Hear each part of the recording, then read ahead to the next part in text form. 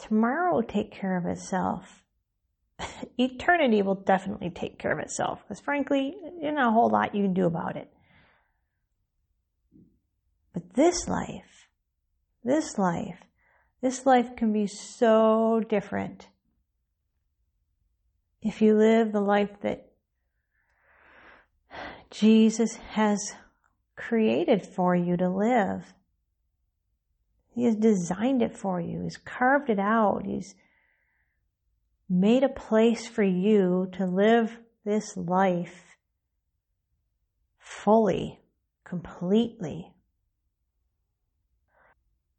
Today, well, actually tomorrow, is my birthday. And in many ways, it's so much more important than the one I celebrate in April. Because 28 years ago, I started to live.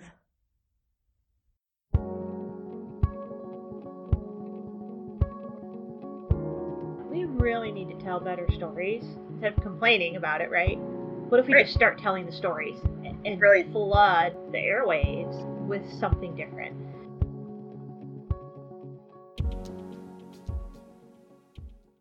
Hey, welcome back to the podcast. And it's episode 41. And it's my spiritual birthday. It also happens to be the birthday of our country. Lots happening. I'm not going to talk about that right now. You can check out the last couple of episodes. We talked a little bit about some of the things going on. And actually, I was re-listening to some of the episodes. So pretty much before episode 25, just start at episode 25, 26, and just go from there.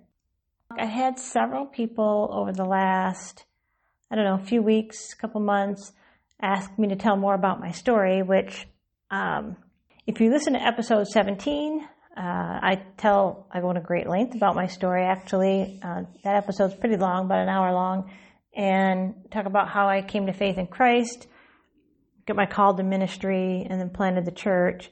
Not as much about planting the church, but definitely coming to faith in Christ. And my friend Jen interviews me, so go back and listen to that one if you really want to hear more about my testimony. I went back and I listened to it yesterday because I wanted to see just how much of my story that I shared. It's interesting now, today, so actually tomorrow, July 5th, 1992, is my spiritual birthday. So interestingly enough, July 5th is on a Sunday again this year, and I'll be preaching.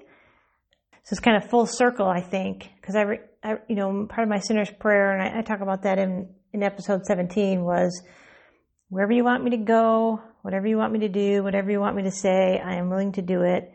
My prayer was just take my life because, I can't keep doing this. I really kind of gave this whole God thing, it was a last-ditch effort to find peace in my life. And tomorrow I'm going to be preaching on It's a Peaceable Kingdom. Didn't orchestrate that. Pretty confident that was the Spirit's doing. Anyway, I was listening to that episode because people asked me to tell my story, and now that it's been 28 years, I think to myself, man, I told my story so many times. And then I forget that, you meet new people and they don't know. And it is a fascination. And I find it fascinating myself, especially people who have adult conversions. I don't like that phrase, conversion, but people who grow up in the church, faith is just a normal part of your life. And praying and reading the Bible and going to church, especially if you're from the evangelical slant or part of the church, that's just your life. And I know I have many friends and pastor friends also who say, I just really don't ever remember a time not knowing God or not knowing Jesus.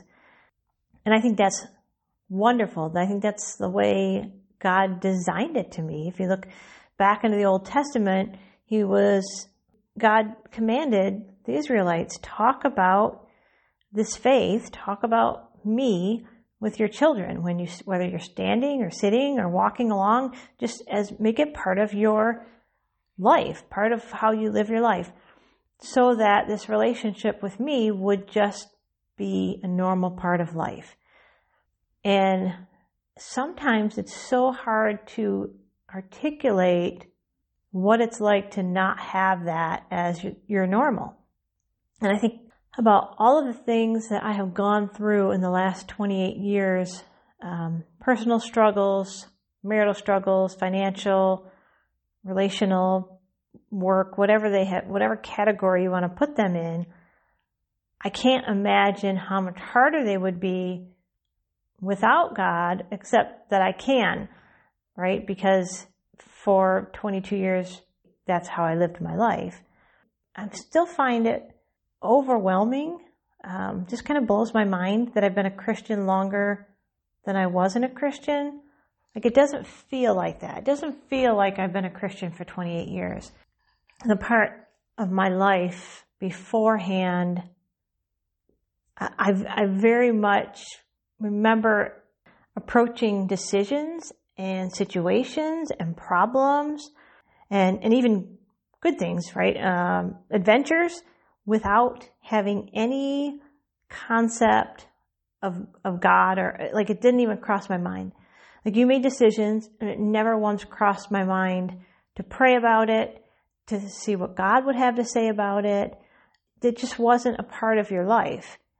And then now to have the complete opposite, that I would not make a decision without first praying about it, seeking advice from others that I can trust with godly counsel, reading the scriptures to see what the Spirit would say to me in making my decisions. And so there's still very much this before and after part of my life, and it still feels as if they're almost balanced. Like it doesn't feel like it's been 28 years I've been walking with Jesus and 22 years that I wasn't. And I think it's because so much of my life was already hardwired. So much of my thinking, so much of the way I lived my life was so hardwired by the time I came to faith in Christ, that you really have to be intentional to allow God to undo those things in your life. And still, even talking about my life before Christ, or even in the early days walking with Christ, can sometimes trigger a lot of anxiety and a lot of depression in me. So I've been thinking about this for a couple of days, just doing this episode, and just today even getting ready to talk about it. I'm like, wow, there's just this anxiety, like I feel it rising up within me, this anxiety.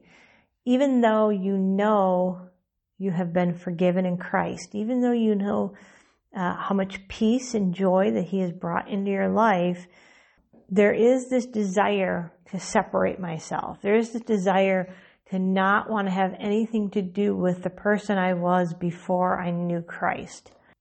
And I often wonder if that's why so many Christians don't have non-Christian friends, right? Because you just want to separate yourself from anything that would make you think about those things. And sometimes I see people living the way I used to live and making decisions, and as much as I want to help them, it begins to just also raise up all this anxiety within me. So I didn't grow up in the church, which I already talked about. You know, my family was Catholic, and I think back to my earliest memories in childhood. There are no real memories. There are no faith memories. So the closest I would say I have is when I would be with my grandparents on my mom's side of the family, so my maternal grandparents, and they would have some kind of a function. So we would have a birthday party, or they would be having the Christmas dinner, or Thanksgiving dinner, or Easter dinner. And before the meal, we would all pray. It's a classic Catholic meal prayer. I don't know who wrote it. It's probably in a catechism somewhere. Bless us, O Lord, for these thy gifts, which we are about to receive from thy bounty through Christ our Lord. Amen. And that is the only memory I have.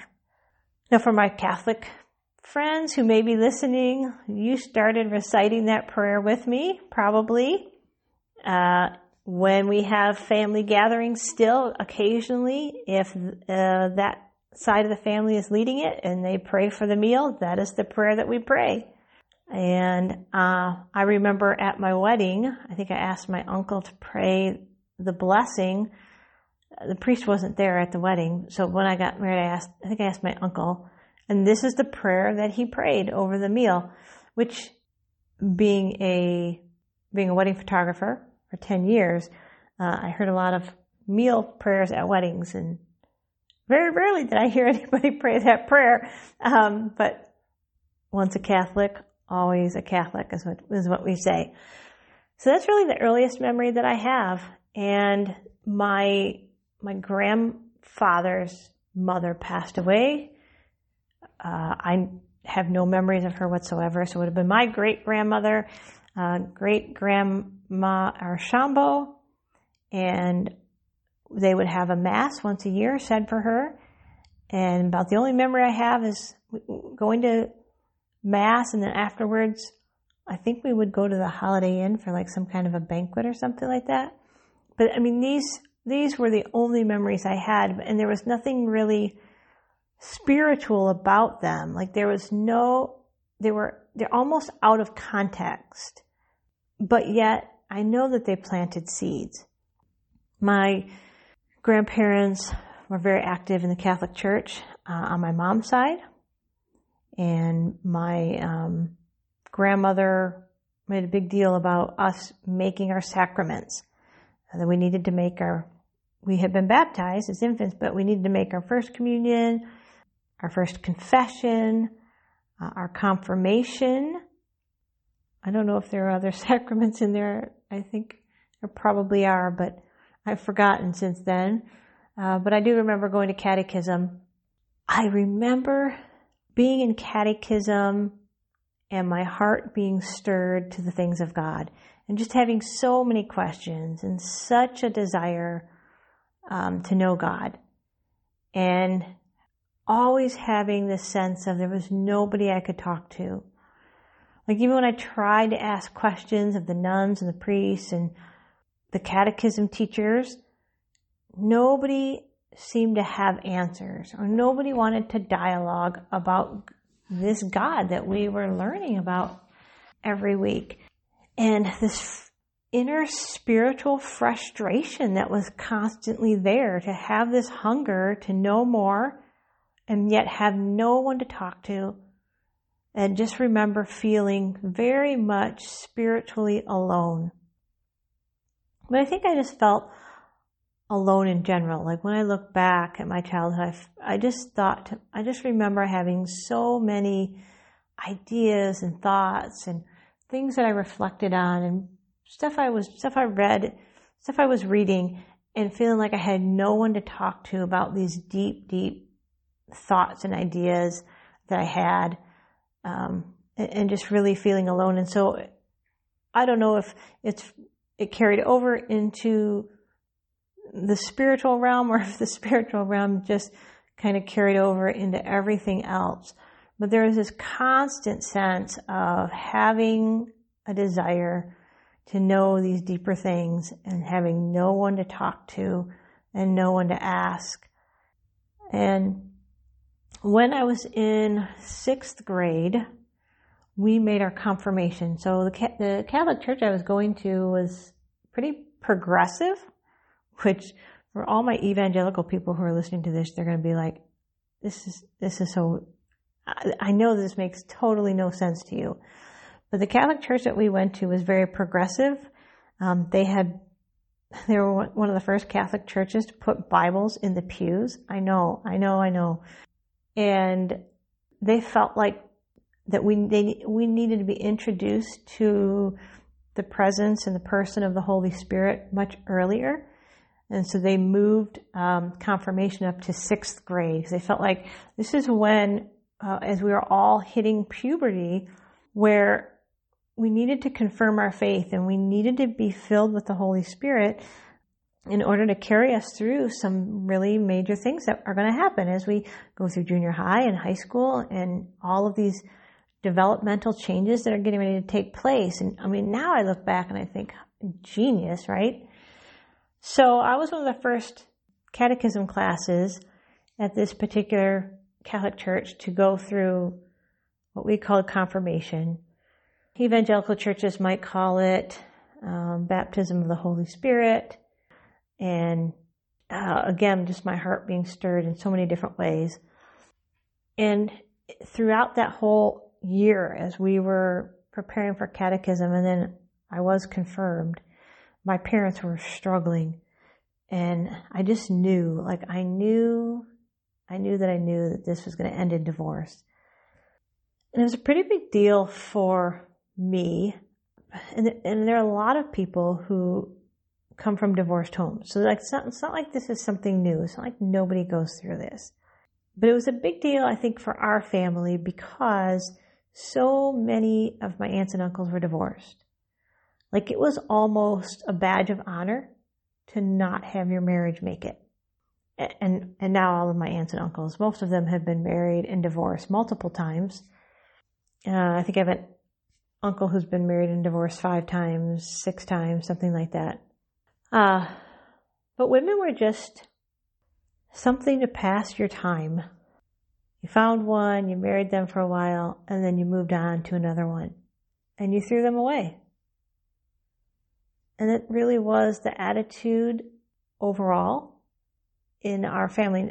And I'm talking about extended family. Women really have one purpose, and that was to make men happy. And when they were no longer happy, then they were set aside and someone else took their place. And I think I had, because of this, going through this catechism, in 6th grade, and this experience with the person of the Holy Spirit and beginning to understand a little bit more, it's probably the only time in my life, in my childhood, that I ever remember praying. And I remember praying that year as if my life depended on it. And just praying and praying for my parents' marriage and for so many things, because there's a lot of turmoil going on around us in our extended families as well, not just nuclear family. And I just remember praying so hard. And then sitting, and then one day my parents sat us down at the table and told us they were getting a divorce because my dad had found someone else.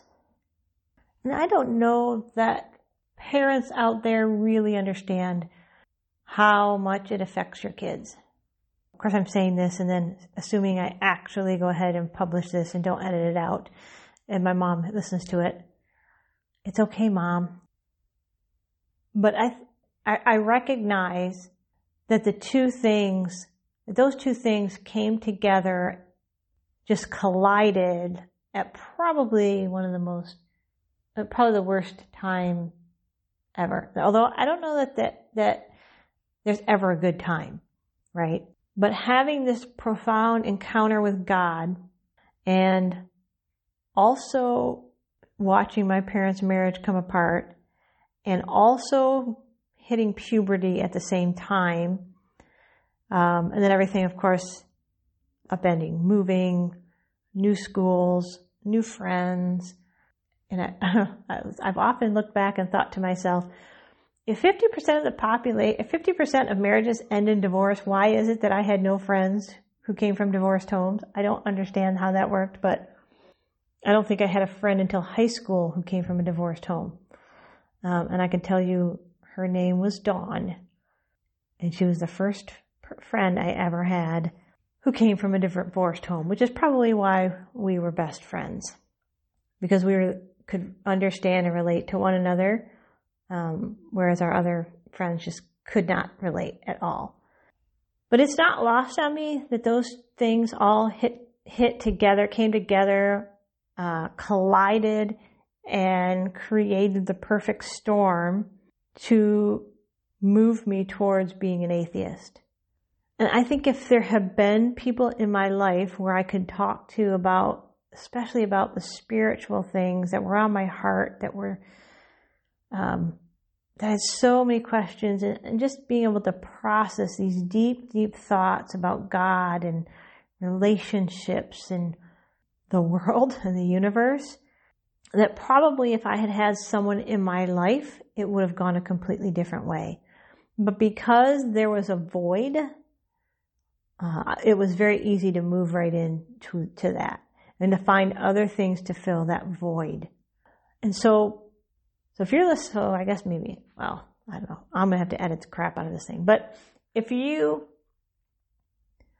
see your preteens and your young teens, man, find somebody for them to just ask the tough questions and try not to give them the answers. They don't need you to tell them what to think. They need you to teach them how to think.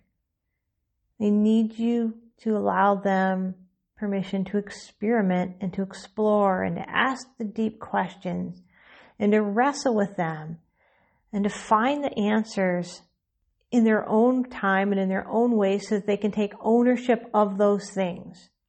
But they do need a place where they can process all of their stuff, all of their questions.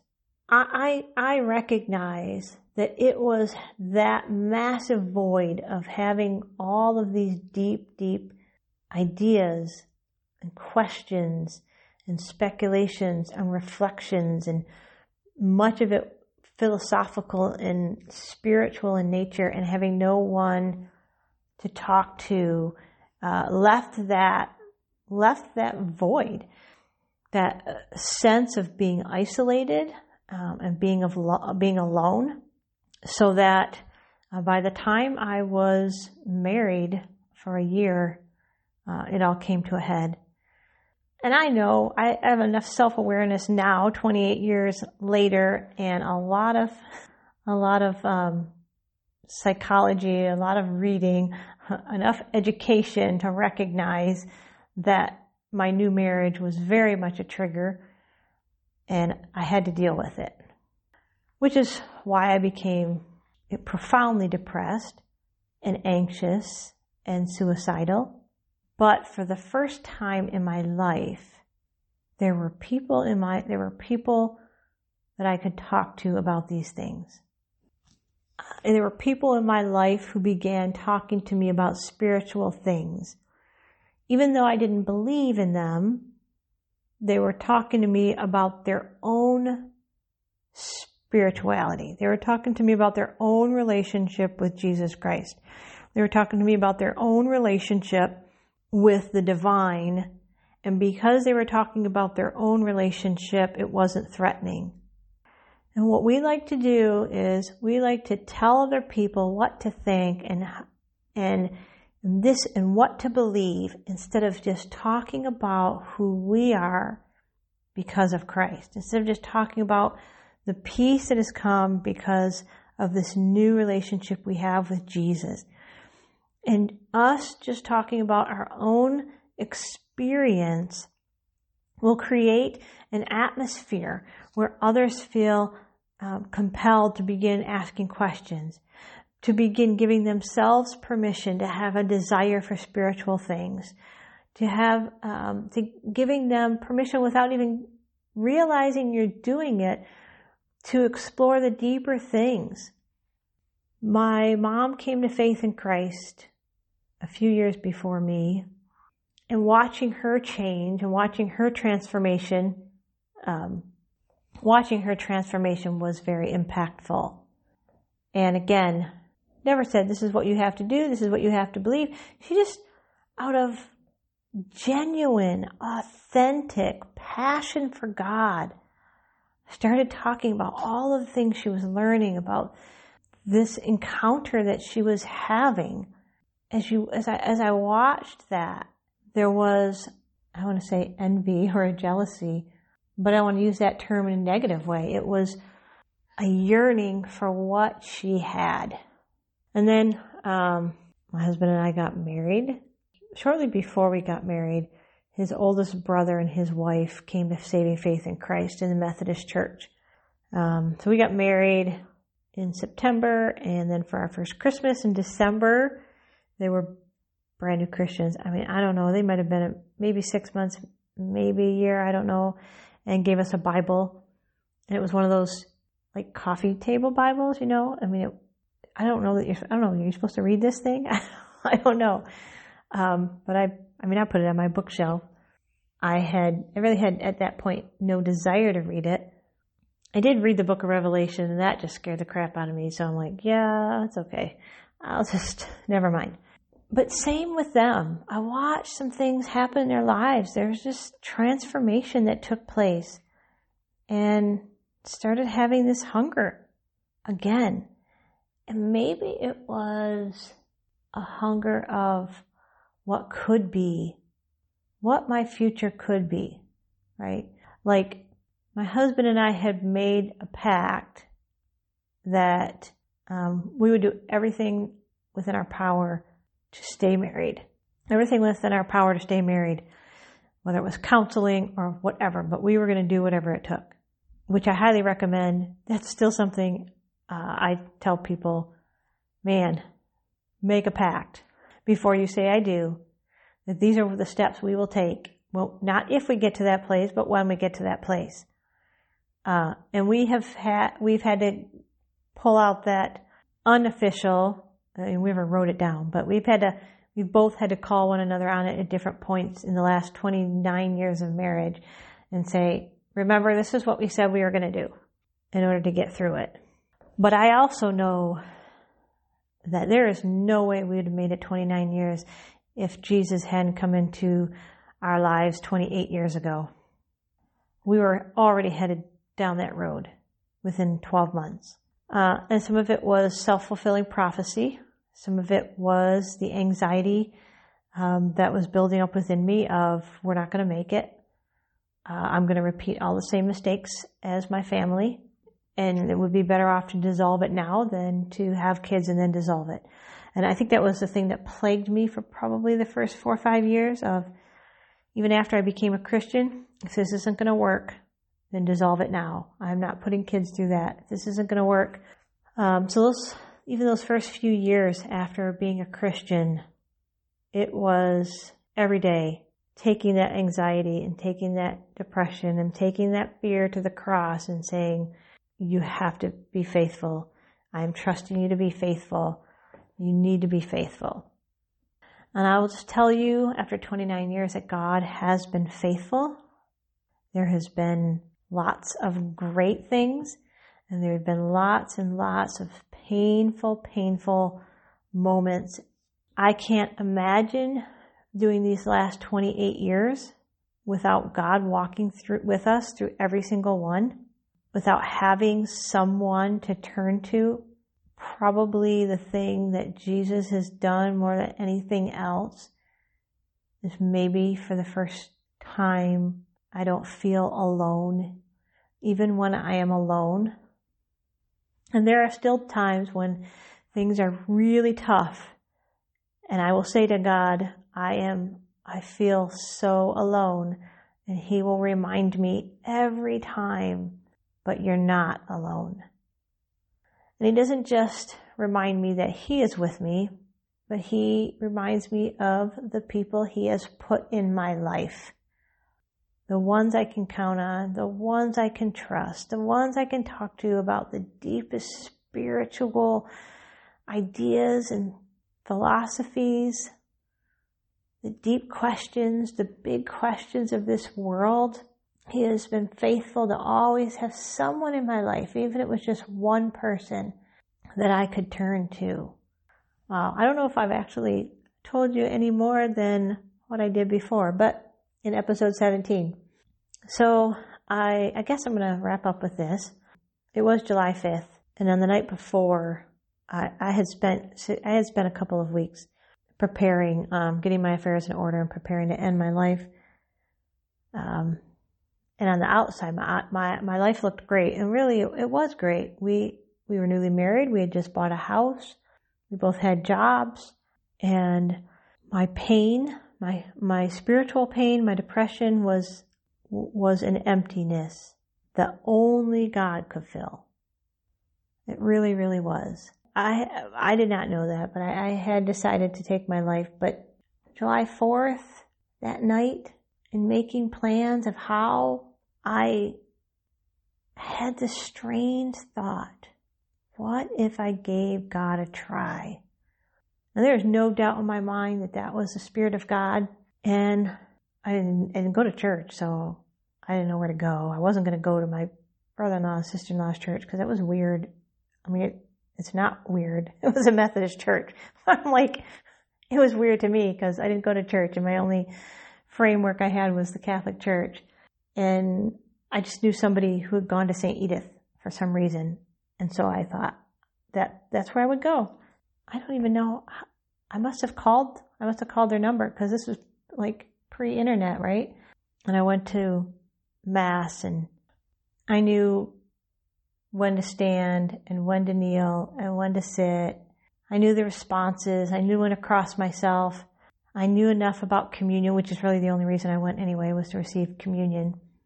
And so I went forward and I received communion and I came back and knelt at my pew because that's what you do in the Catholic Church and prayed. And I prayed that prayer.